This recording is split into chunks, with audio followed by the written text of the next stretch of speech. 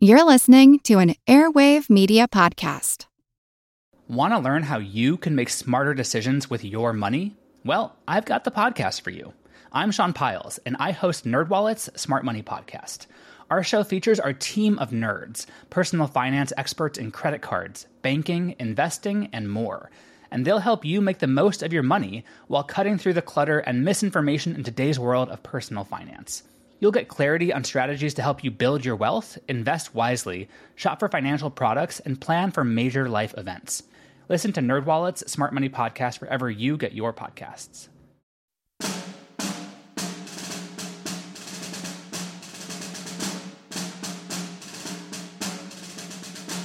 Then companies A and F were relieved from picket duty by companies B and D. The work of these men on the picket line and the relief of the parties was quite interesting and exciting to the observers in the rear and looked like a very pretty game. But to the participants, it was not pretty. Our picket reserve station was in the Emmitsburg Road in front of the regiment. The road was sunken there nearly 2 feet, affording some protection at the fence. The picket line was at a fence about 200 yards in advance of the reserve, and the line of rebel pickets about the same distance further on, some of it by the trees in the Bliss orchard. Our men lay flat upon the ground by the fence, hidden and somewhat protected by the posts and lowest rails. Nothing was visible usually to fire at, yet when any movement was apparent, a shot or two would follow from vigilant watchers. Then the rising rifle smoke would attract retaliating shots. When the reliefs went to their places, there was excitement. The relieving squad would leave the reserve rendezvous, moving in any way possible to avoid the observation of the enemy. But when a place was reached where exposure was unavoidable, each would take off a running at highest speed, and upon reaching the fence would throw himself at once upon the ground. The start of the pickets from either side to or from their places was a signal for a lively popping all along the line of their opponents as long as a man was in sight. Not many of the runners were struck, for to hit such a rapidly moving object is a difficult feat, but the pop, pop, crack, crack would go on all the same, and the eagerness to hit would make some shooters careless, so making themselves targets for some hidden watchers. Private Henry Stevens, 14th Connecticut Infantry, 3rd Division, 2nd Corps, Army of the Potomac.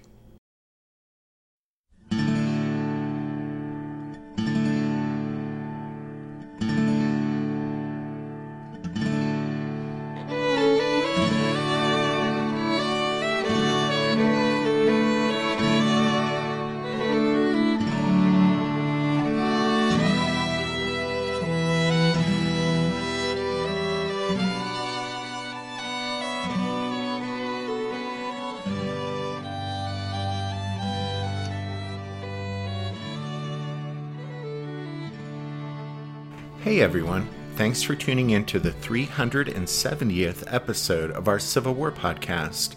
I'm Rich. And I'm Tracy. Hello y'all, welcome to the podcast. That quote we just shared at the top of the episode was from a member of the 14th Connecticut, and that regiment was involved in a sort of mini battle for the Bliss farm buildings, which lay a stone's throw west of the Emmitsburg Road between the opposing lines. Since the morning of July 2nd, the log and frame house, stone and brick barn, and 10-acre orchard of William Bliss had been contested ground between the opposing lines, changing hands several times, and, as Tracy said, becoming the scene of quite a little battle within the larger battle. The struggle for the Bliss farm intensified on July 3rd, until finally the commander of the 2nd Corps Division, holding that part of the federal line, Brigadier General Alexander Hayes, had had enough and ordered the house and barn set on fire. That happened that Friday prior to Pickett's charge, so the soldiers of both sides watched from Seminary Ridge and Cemetery Ridge as 2 huge pillars of flame rose into the sky, and the smoke from the burning Bliss barn and house hung in the summer air. For the sake of keeping the main storyline moving along, we aren't going to go into the details of the fight for the Bliss Farm here, but we did want to at least mention it and let you guys know that if you're interested in exploring this mini battle for yourself, then you can check out Fury on the Bliss Farm at Gettysburg by John M. Archer. So there you go, a bonus book recommendation for you. As some of you know, we've been using recent members episodes to cover a few of these topics that we don't talk about in detail here with the main story arc. And just yesterday, we released members episode number 124, which is about George Pickett's life before the Battle of Gettysburg. Yep, in fact, that's just the first of several members episodes we'll use to look at Pickett's life before and after Gettysburg. We think it's good stuff, really interesting, and hope the folks in the Strawfoot Brigade enjoy those episodes. Okay, so with all of that said, let's get back to our regularly scheduled programming.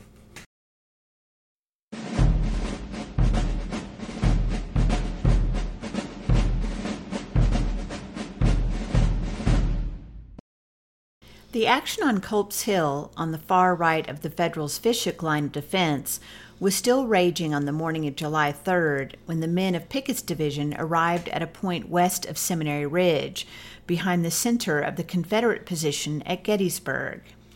Did you know Pickett's division was the only one in Lee's army composed entirely of units from the same state?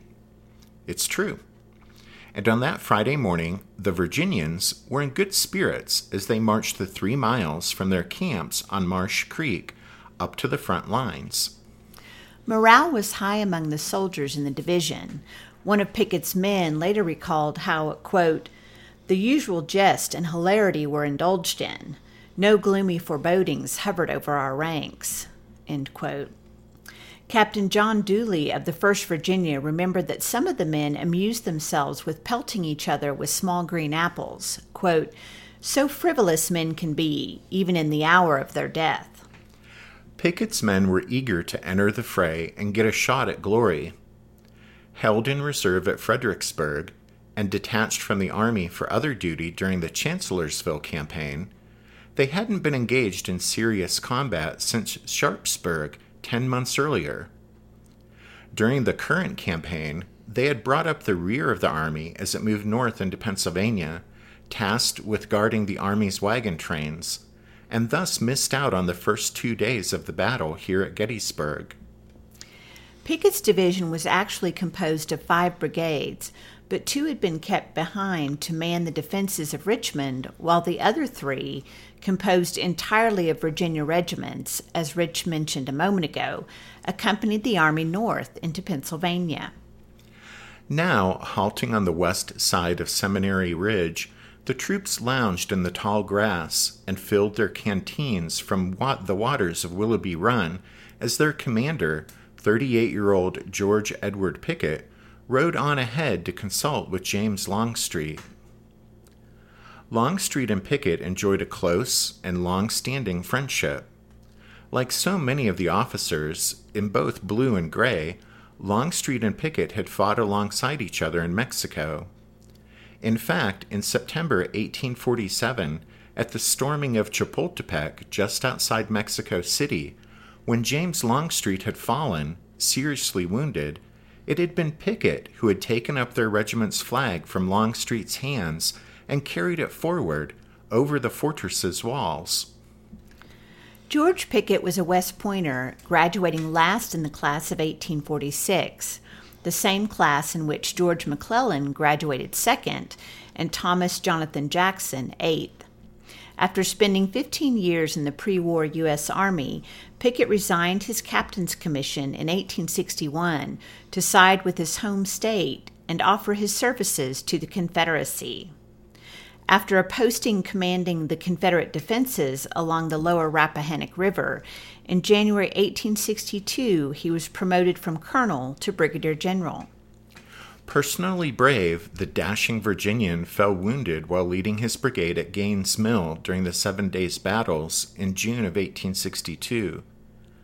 Upon his return to the army that fall, Pickett was promoted to Major General and given divisional command, mostly because of the influence of his good friend, James Longstreet. Now, this summer morning in July 1863, the third day of the Battle of Gettysburg, with his men taking a break after marching up behind the front line, Pickett walked along the crest of Seminary Ridge and stared eastward across the open fields toward the enemy lines across the way as Longstreet explained his orders. As Longstreet later said, Pickett, in that moment, quote, seemed to appreciate the severity of the contest upon which he was about to enter, but was quite hopeful of success.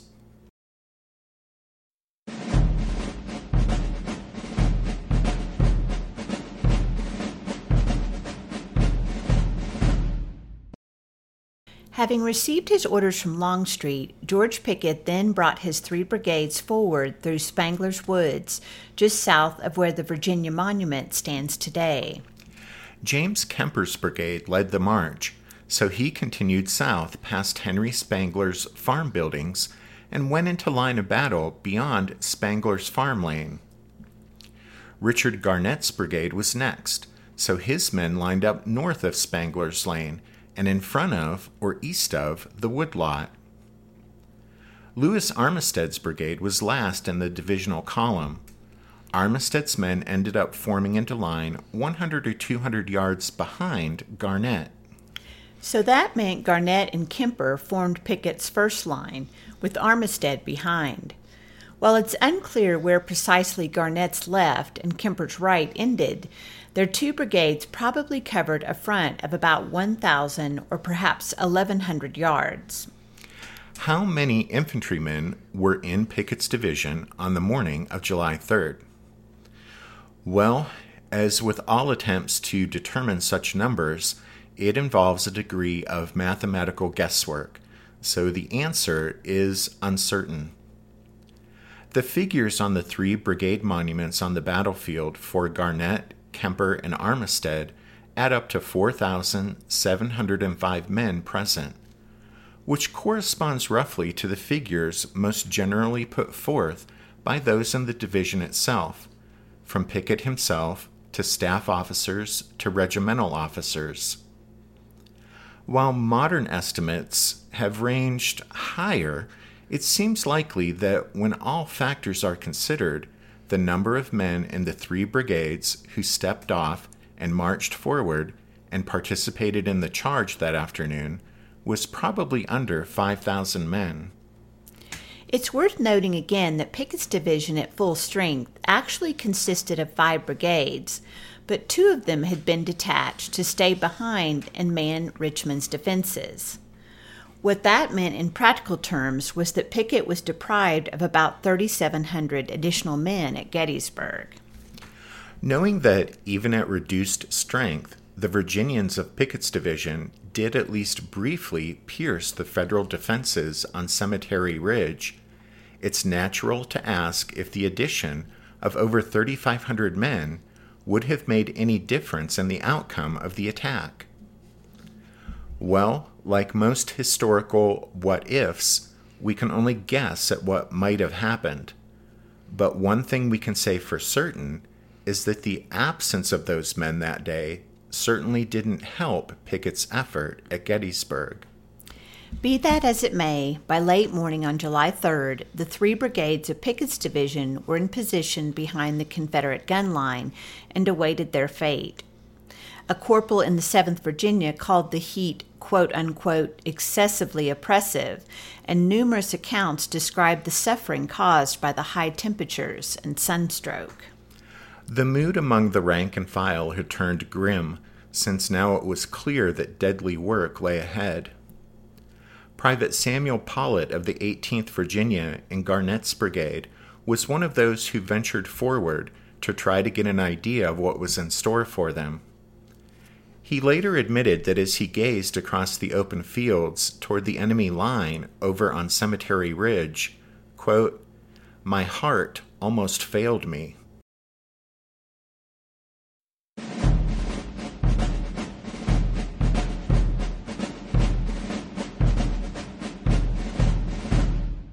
Want to learn how you can make smarter decisions with your money? Well, I've got the podcast for you.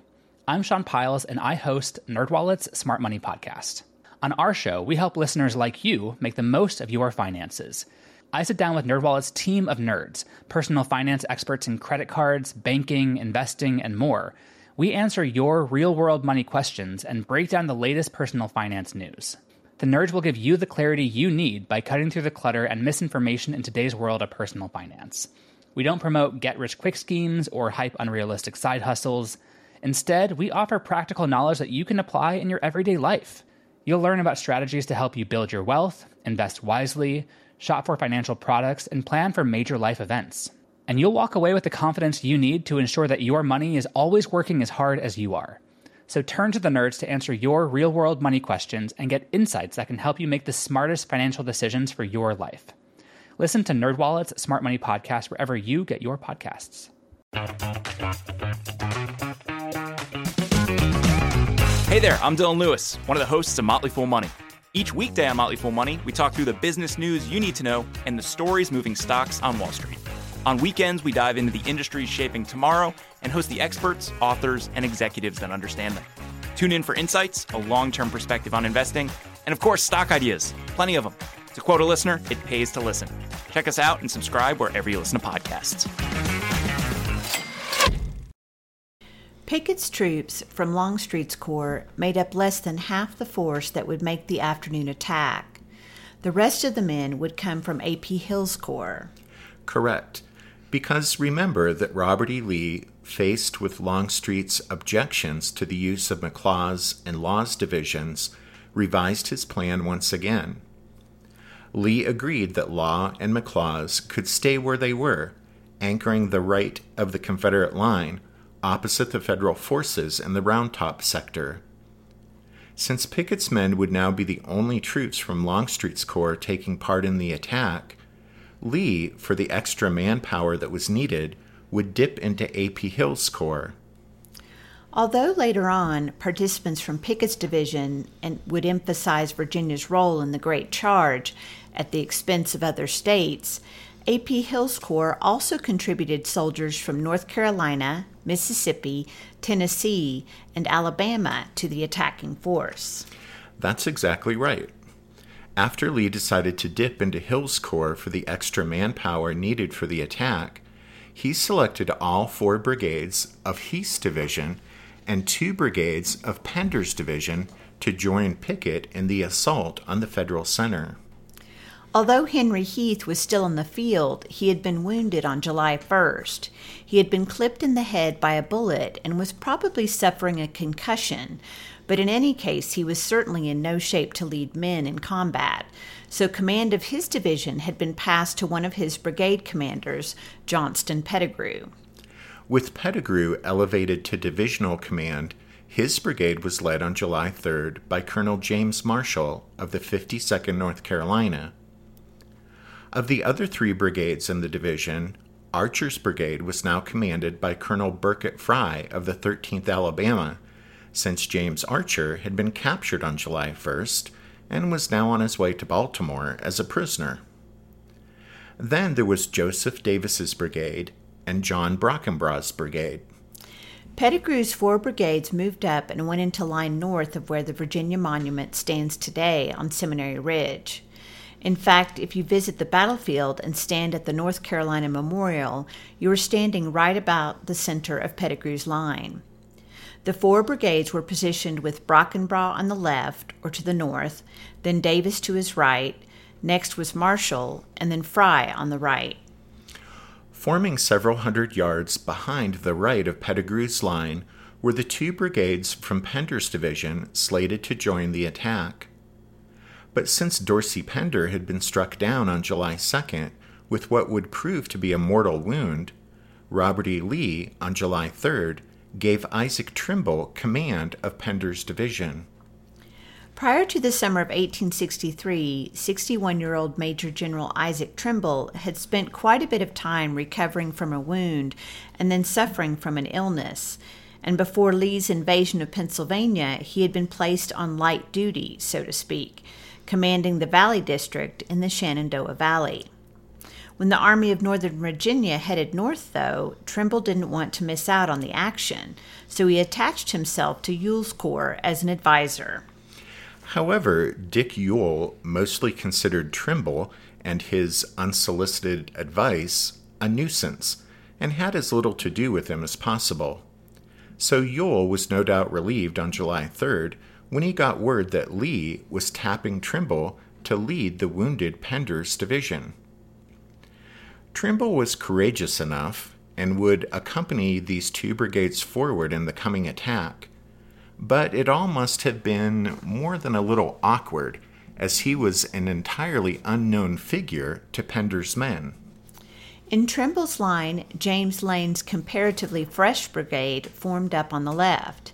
Then, since Alfred Scale had been badly wounded in the leg on July 1st, here on the 3rd, his battered brigade was commanded by Colonel William Lowrance of the 34th North Carolina.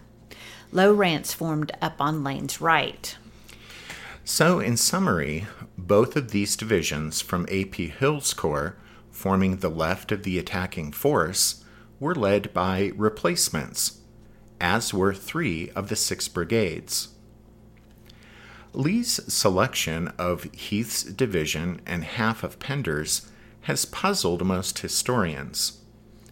Excepting the North Carolinians under Lane, all of these brigades were in rough shape, having suffered heavily during the fighting on the first day of the battle. Scales' brigade, in particular, had been savaged during the combat on July 1st, with casualties approaching 60%.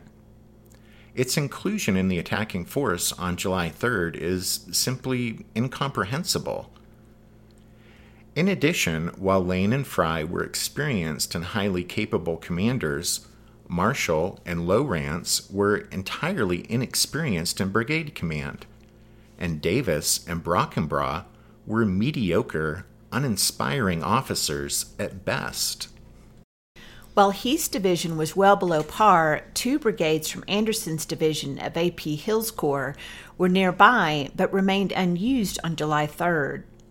In fact, neither of those units, neither Posey's brigade nor Mahone's brigade, did much of anything at Gettysburg, and between them only suffered a little over 200 casualties the entire 3 days.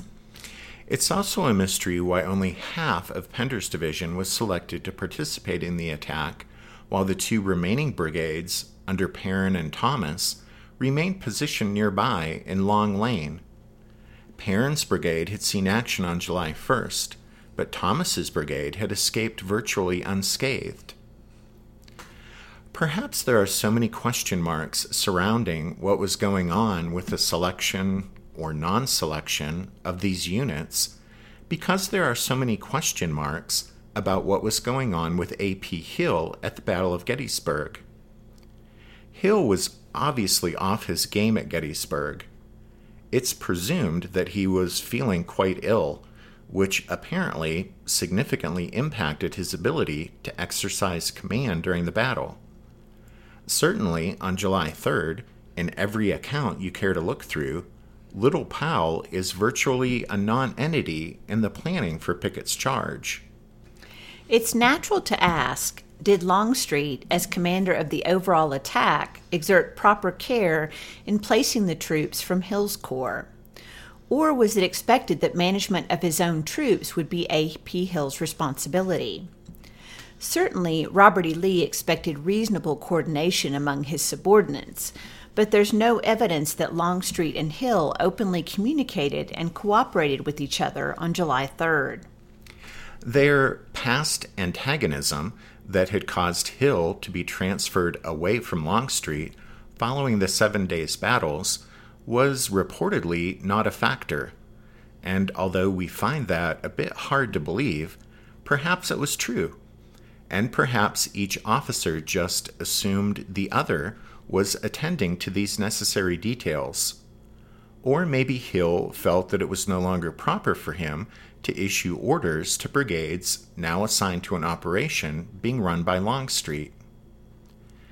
At any rate, all that can be said for certain is that on July 3rd, there was no genuine cooperation between the 2 corps commanders or their staffs. And as for the reason for that, Well, Longstreet wasn't admitting to anything afterwards, and Hill didn't survive the war to give his side of the story.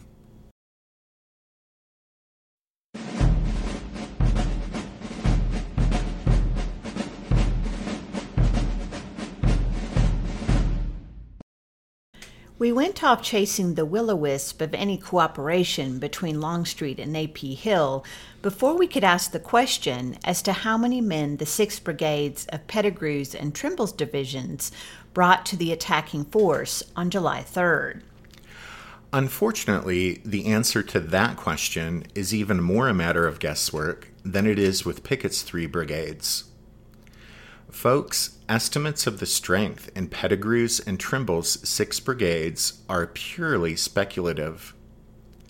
Not only did Confederate reporting procedures make it devilishly difficult to ascertain the exact number of men who went into action and the resulting casualties, but the challenges of assessing July 3rd strengths for these 6 brigades are further complicated by the fact that reports seldom broke down casualties by day, which is obviously a problem for historians studying the multi-day battle here at Gettysburg. So, for example, for units that fought on both July 1st and 3rd, we may know the total number of casualties suffered at Gettysburg with some certainty, but not how many occurred on the first day of the battle and how many occurred during Pickett's charge. In their excellent book, Pickett's Charge at Gettysburg, Jim Hessler and Wayne Motts do their best analyzing the numbers and come up with a figure of 7,300 men available to Pettigrew and Trimble on July 3rd, plus or minus several hundred.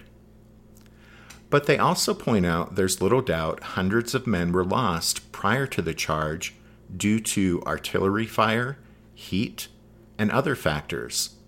So they make an arbitrary 10% deduction to arrive at around 6,600 men available to make the attack.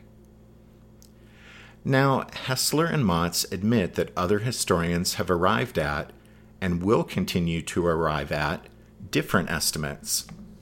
But really, the truth is, precise figures for the number of men in these half-dozen brigades who stepped off on July 3rd at the start of Pickett's charge will simply never be known. As some of Pickett's Virginians did after their units had moved up into position, some of Pettigrew's men also ventured forward to take a look at what was in store for them. A sergeant named Junius Kimball in the 14th Tennessee of Fry's brigade saw, quote, an open plain with a slight incline to the front of Cemetery Ridge with no obstructions, end quote. Sobered by the sight, he shivered and asked himself aloud, June Kimball, are you going to do your duty today? He summoned up the resolve to answer, I'll do it, so help me God. But when he returned to the lines of his regiment and was asked how things looked, he could only say, Boys, if we have to go, it will be hot for us.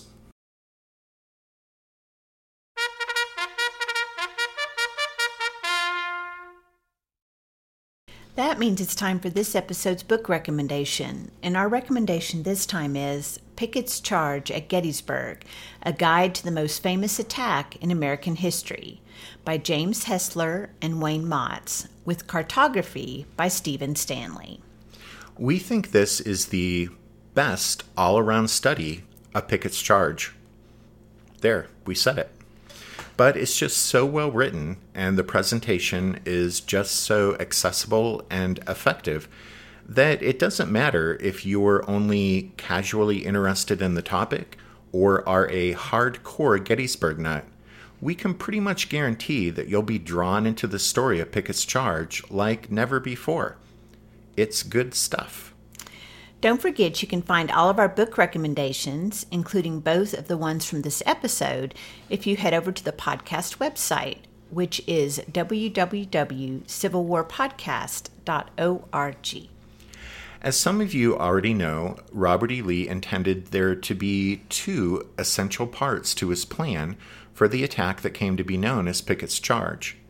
There was the infantry assault, of course, but Lee also envisioned a devastating artillery barrage that would precede the infantry charge. And with the next episode, we'll talk about that part of Lee's plan, and also look at the Federal defenders over on Cemetery Ridge, who would be on the receiving end of that bombardment and the ensuing infantry charge. But as we wrap up this show, we want to be sure to thank the newest members for their support. So thanks to Alex M., Andrew Z., Mary L., Christopher G., Jay Boland, and Jonathan C. And thanks to Greg L. and Rick T. for their donations. Thanks to all of you for listening to this episode of The Civil War, 1861 to 1865, a history podcast. Rich and I do hope that you'll join us again next time. But until then, take care. Thanks, everyone. Bye.